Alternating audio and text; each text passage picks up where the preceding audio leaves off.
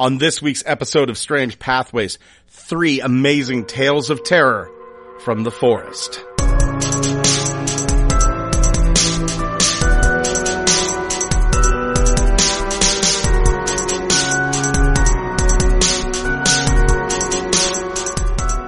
Hello and welcome to this week's episode of Strange Pathways. I am your host, Scott Mort. I'm having a day, but I hope you're having a wonderful day as well. I am going through a major house cleaning. And whenever I say major, I do mean major. And my house is, it's too big. It's way too big. I've cleaned the 3rd and 2nd floor. My lovely wife, Ariana, is working on the 1st floor. And I'll be honest, I didn't think I was going to get to record tonight.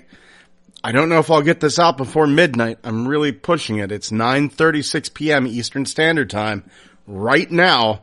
And I've done very little on this week. So my apologies if this is kind of ramshackle and quick, but I really wanted to get a show out for you guys. Anyway, on to this week's tales.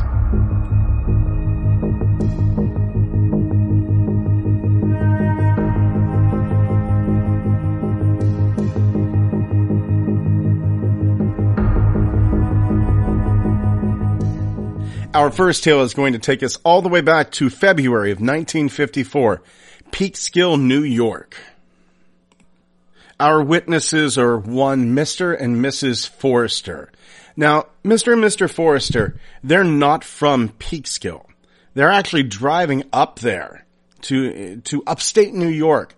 Mr. Forrester wanted to check on some property they had bought. They were planning on building a summer home. Honestly, I'm feeling like I may do the same thing, but a little further south, thinking somewhere in the Carolinas. So I get that. I get that whole going to buy some land, check it out, let's see what we got. So they get to that entrance of the property. Now this entrance, it's a forested area. This entrance is a dirt trail. They really don't feel like they should take the car back. So Mr. Forrester pulls the car off the highway and they begin to walk. Now, it's really, really wooded. And to walk back, they have to walk back about 300 yards. So that's quite a distance through the woods. That's 3 football fields.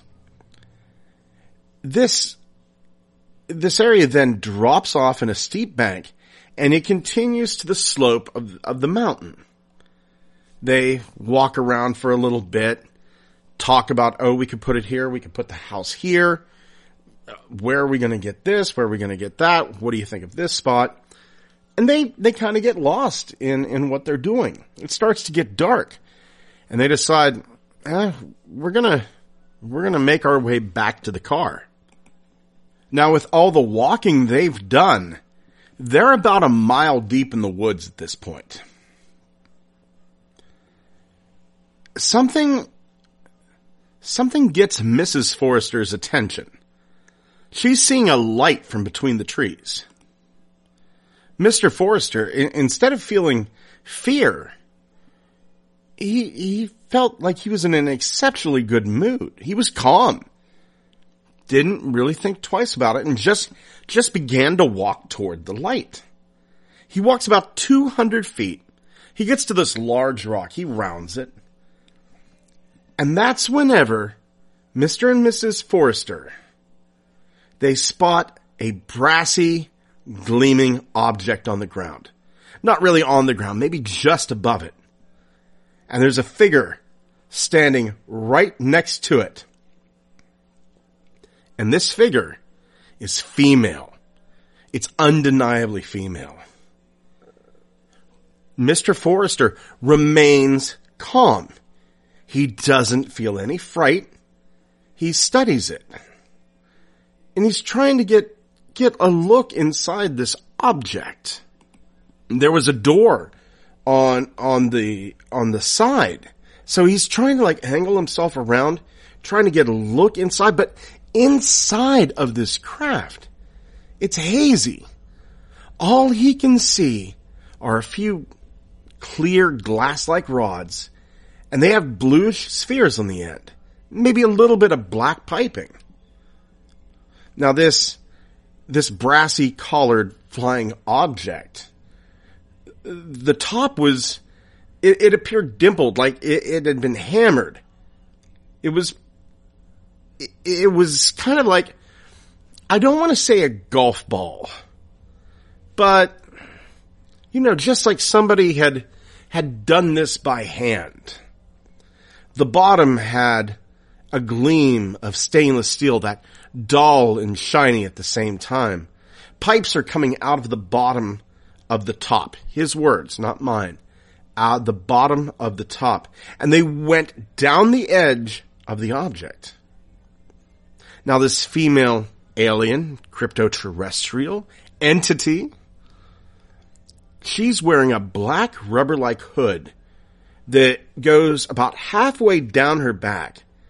And it seems like it's inflated. Mr. Forrester can see this thing pulse, almost like it's breathing. The woman's fingers, they seemed almost tentacle-like. Forrester thought that he saw them bend the wrong way at one point, but he wasn't sure. The strange light may have caused this illusion. The woman was holding a tube, and it goes back into the port in one hand, and a black box with a wire attached to the other. And she has this plastic-like mask over her face, wearing goggle-like lenses. The woman's eyes, they glowed. They shone through her goggles. At this point, whether it was fear that should have always been there, it was just shock wearing off, or maybe something spotted him and put fear into him. Much like, we talk about instances with the Mothman, where the fear is there, but it's so much fear, it feels out of proportion. So whether he was just in shock and he became afraid, or something put fear into him, the whole thing hits him like a ton of bricks. This is not something I should be seeing. Mr. Forrester begins to shake like a leaf, and his wife takes him by the hand. And she starts gripping his hand until both of them are in pain. They're frozen right to the spot. Mr. Forrester wants to leave. He pulls at his wife, but she's stiff as a board. She's not able to move. He yanked at her, shook her up a little bit, and he gets her and he drags her into the car, and they gun the motor. And they just drive full speed for about 3 miles. Finally, that distance between them and whatever it is they saw, it felt, I'm not going to say safe, but safer. Mr. Forrester can kind of come to himself a little bit, check the situation, as it were. Mr. Forrester and I feel like we have a lot in common, because the first thing he does is checks on his wife, which would be the first thing that I would do. She's white as a sheet.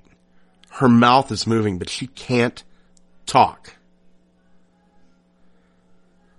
Mr. Forrester, he goes to start the car, but he finds he can't drive. His hands and his feet are shaking so badly. I've been in that situation, not from fear, but from illness, where I was trying to control the mouse at work. I was working in a call center. Terrible places. If you work in a call center, all my sympathy in the world. But my hand was shaking. I was so sick. And I couldn't make the mouse work. Now, after a little time had passed, the location was examined. There was signs. There was signs that some heavy, oval object landed there. There was an impression. It looked like the area had been trampled over, but something heavy and oval was sitting there that wasn't sitting there anymore.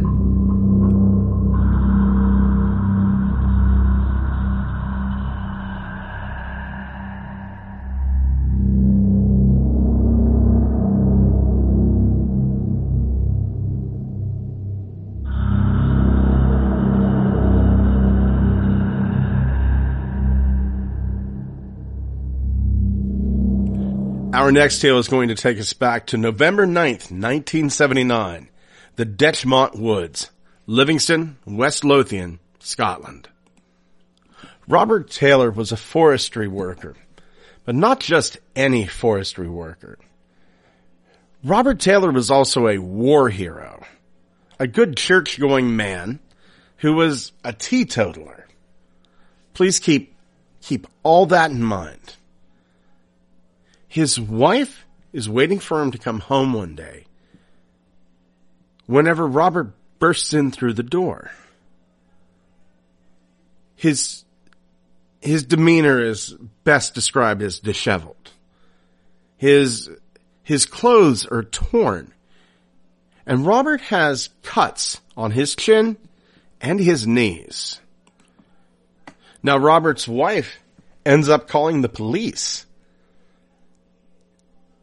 And they treat everything that happened to Mr. Taylor as an assault. They ask him what happened. And Mr. Taylor said, "I saw a 30-foot high dome-shaped object in a clearing in the forest near the West Lothian New Town." Mr. Taylor could deal with that. What Mr. Taylor couldn't deal with were the two spiked spheres that rolled out toward him and grabbed him. Mr. Taylor remembers the strong smell of burning, a sulfurous smell. And then, nothing. Be it from fear or something induced by the spiked spheres that have him, he loses consciousness. When Mr. Taylor comes to, the clearing's empty. No craft, no spheres. But there is a pattern of deep marks in the ground. Mr. Taylor had been out checking the fences, so he had his work van. Mr. Taylor was so shaken that he tried driving the van home, but instead he drove the van into a ditch. At this point, he's got no other option. He ends up staggering home in a dazed condition. This was being treated as an assault case, and that case was handed over to Detective Con Ian Wark. Whenever he arrived at the clearing, he found a lot of police officers already there. After his investigation, Detective Wark told the BBC that he did indeed find strange marks on the ground, about 32 holes. Each were about 3.5 inches in diameter. And there were also marks that seemed to be made by caterpillar tracks, like tank tracks. Detective Wark thinks, hey, this is a guy who works in forestry. Maybe this was a piece of forestry equipment that made these tracks. So he goes to the Livingston Development Corporation, Robert Taylor's employer, and he examined every piece of machinery they had and found no match. These marks, the tracks, the 3.5-inch holes, the only place they were found was the clearing where Mr. Taylor had his experience. They just arrived. They didn't come from anywhere. They didn't go anywhere. Detective Work said that it just seemed, though, like a helicopter had dropped a piece of equipment down and then took it off.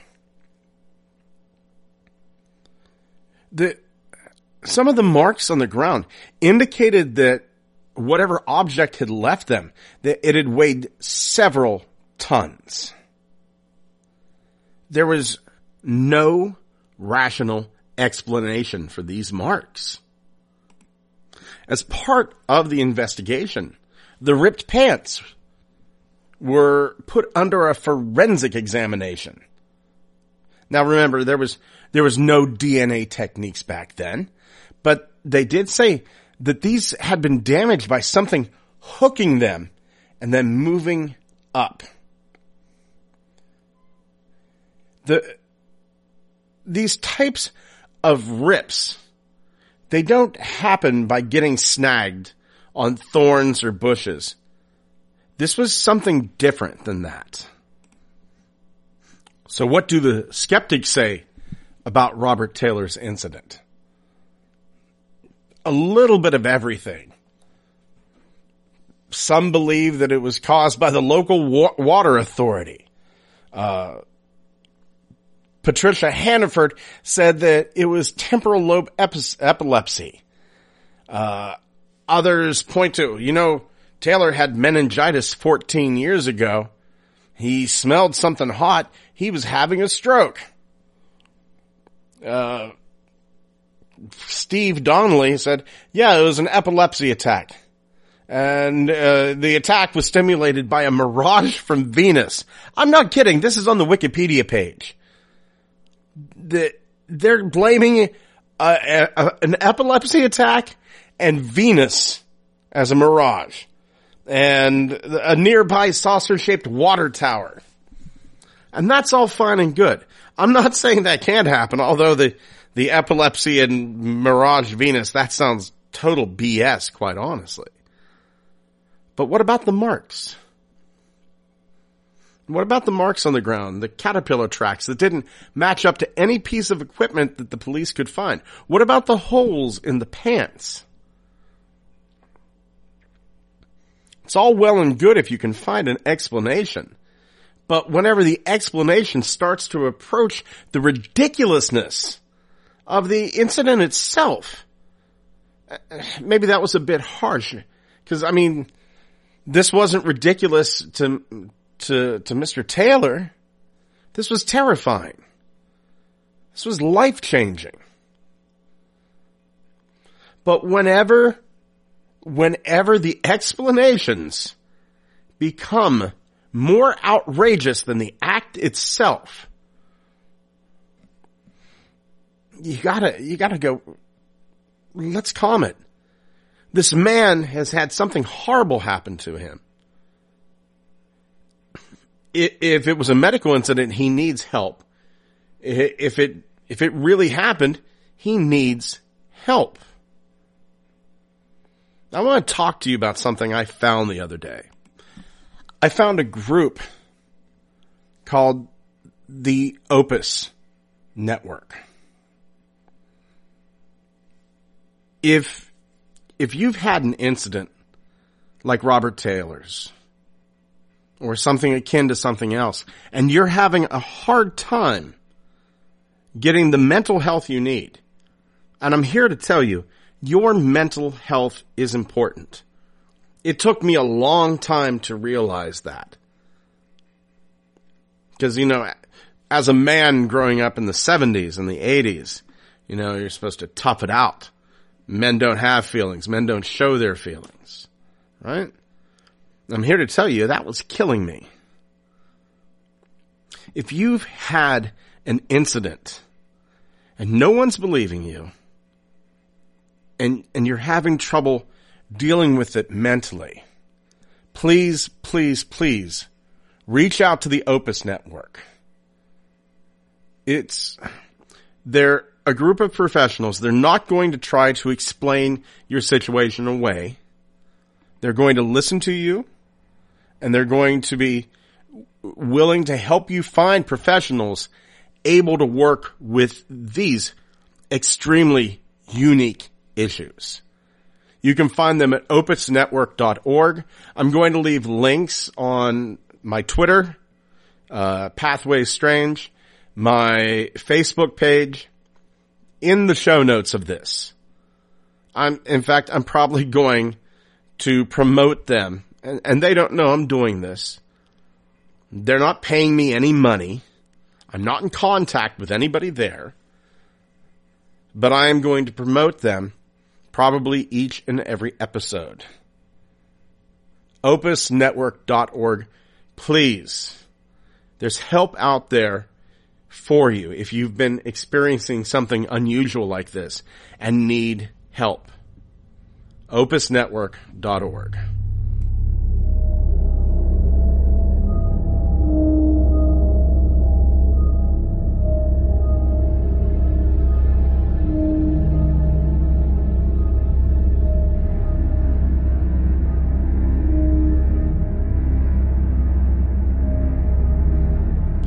Our final tale is going to take us back to June 22nd, 2022, Mount Davis, Pennsylvania. I used to live on Mount Davis. I miss Mount Davis. I miss it terribly. And I can say some unusual things happen on Mount Davis. Now, the witness goes by the name A.E.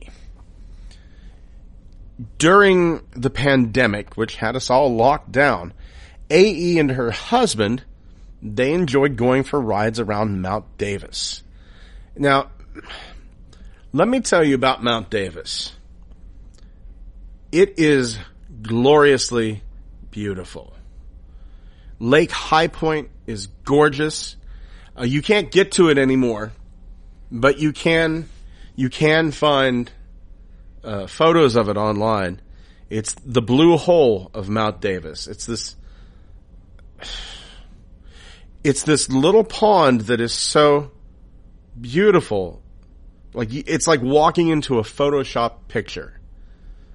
Mount Davis is also the highest point in Pennsylvania. 3,213 feet above sea level. I think I got that right. It's forested. And whenever you go through there, you're almost guaranteed to see a deer. And that's exactly what A.E. was doing. There's so many deer up there. In fact, I think the part of the lake that they're at High Point Lake in the story. I think this is actually the part of Mount Davis that's called Deer Valley. It's 11 p.m. at night. And at 11 p.m., you're probably not going to come across anybody else. That night, though, the deer are acting strangely. They're kind of bedded down along the sides of the roads. Now, they're on the main road coming up the mountain from High Point Lake. And that's whenever a deer ran out in front of them. Now, the deer stopped, it turned around, and then ran in the direction it came from. A.E. and her husband sat there for just a moment. They're kind of waiting because deer are frantic little creatures. They want to make sure that it doesn't run back out once they start moving. They want to make sure more deer don't run out. And there's an opening in the brush. Something catches the attention of A.E. and her husband. Now, it's after 11 p.m. at this point. It's illegal to use a spotlight in Pennsylvania at this time. But you can still use a flashlight.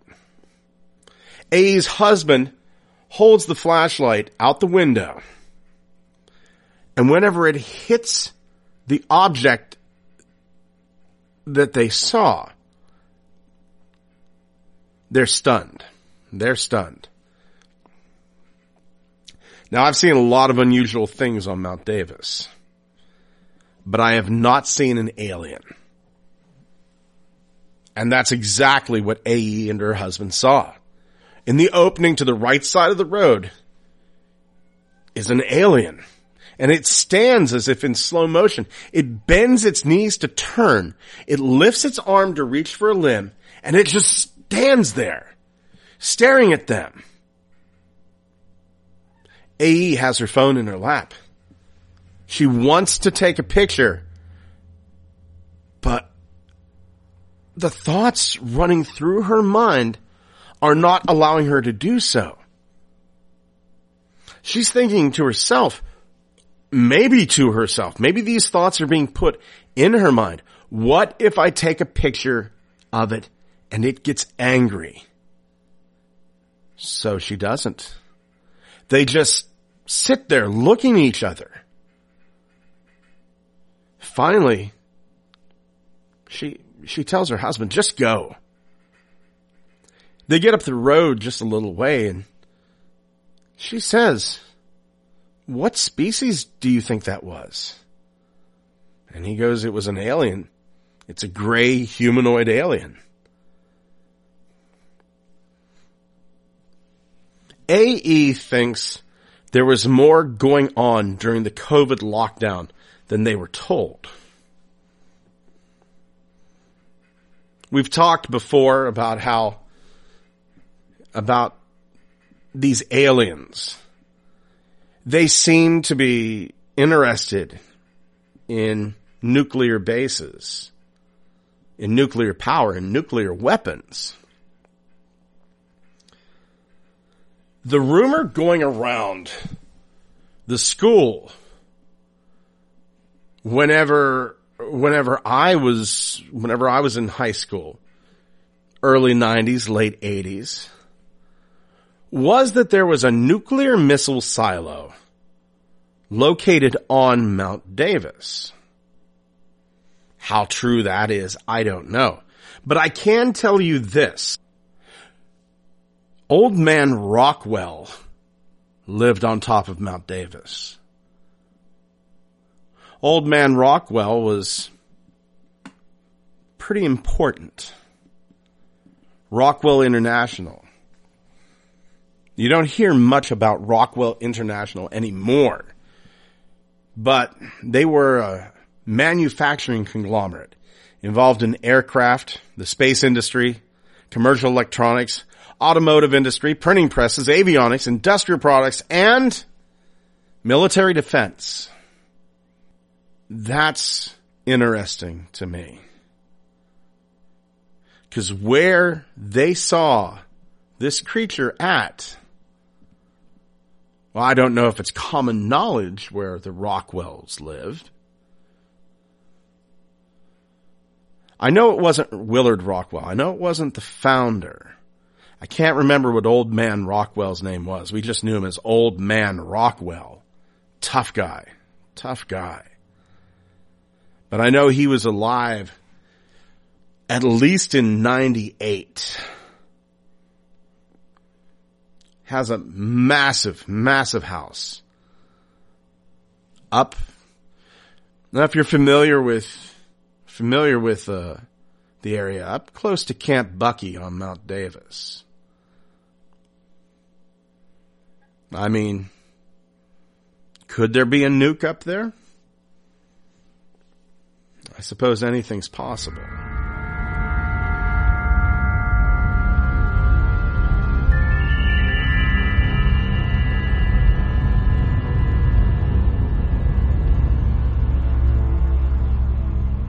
Thank you for joining us once again here on Strange Pathways. Please, if you are having mental health trouble dealing with a paranormal incident, I beg of you, please reach out to the Opus Network at www.opusnetwork.org. Our Twitter, Pathways Strange. TikTok, Strange Pathways Podcast. That's our Instagram as well, Strange Pathways Podcast. Head over to the Facebook. We are going to have couple images about the tales this week. And if you'd like to reach out to me personally, you can reach me at strangepathwaysmail@gmail.com. Over on YouTube, be sure to hit like, comment on the videos, subscribe, tell your friends, tell your family members. You know you got somebody that would absolutely adore this show. And I welcome them with open arms. Thank you one more time for joining us here this week. Take care of yourselves and each other.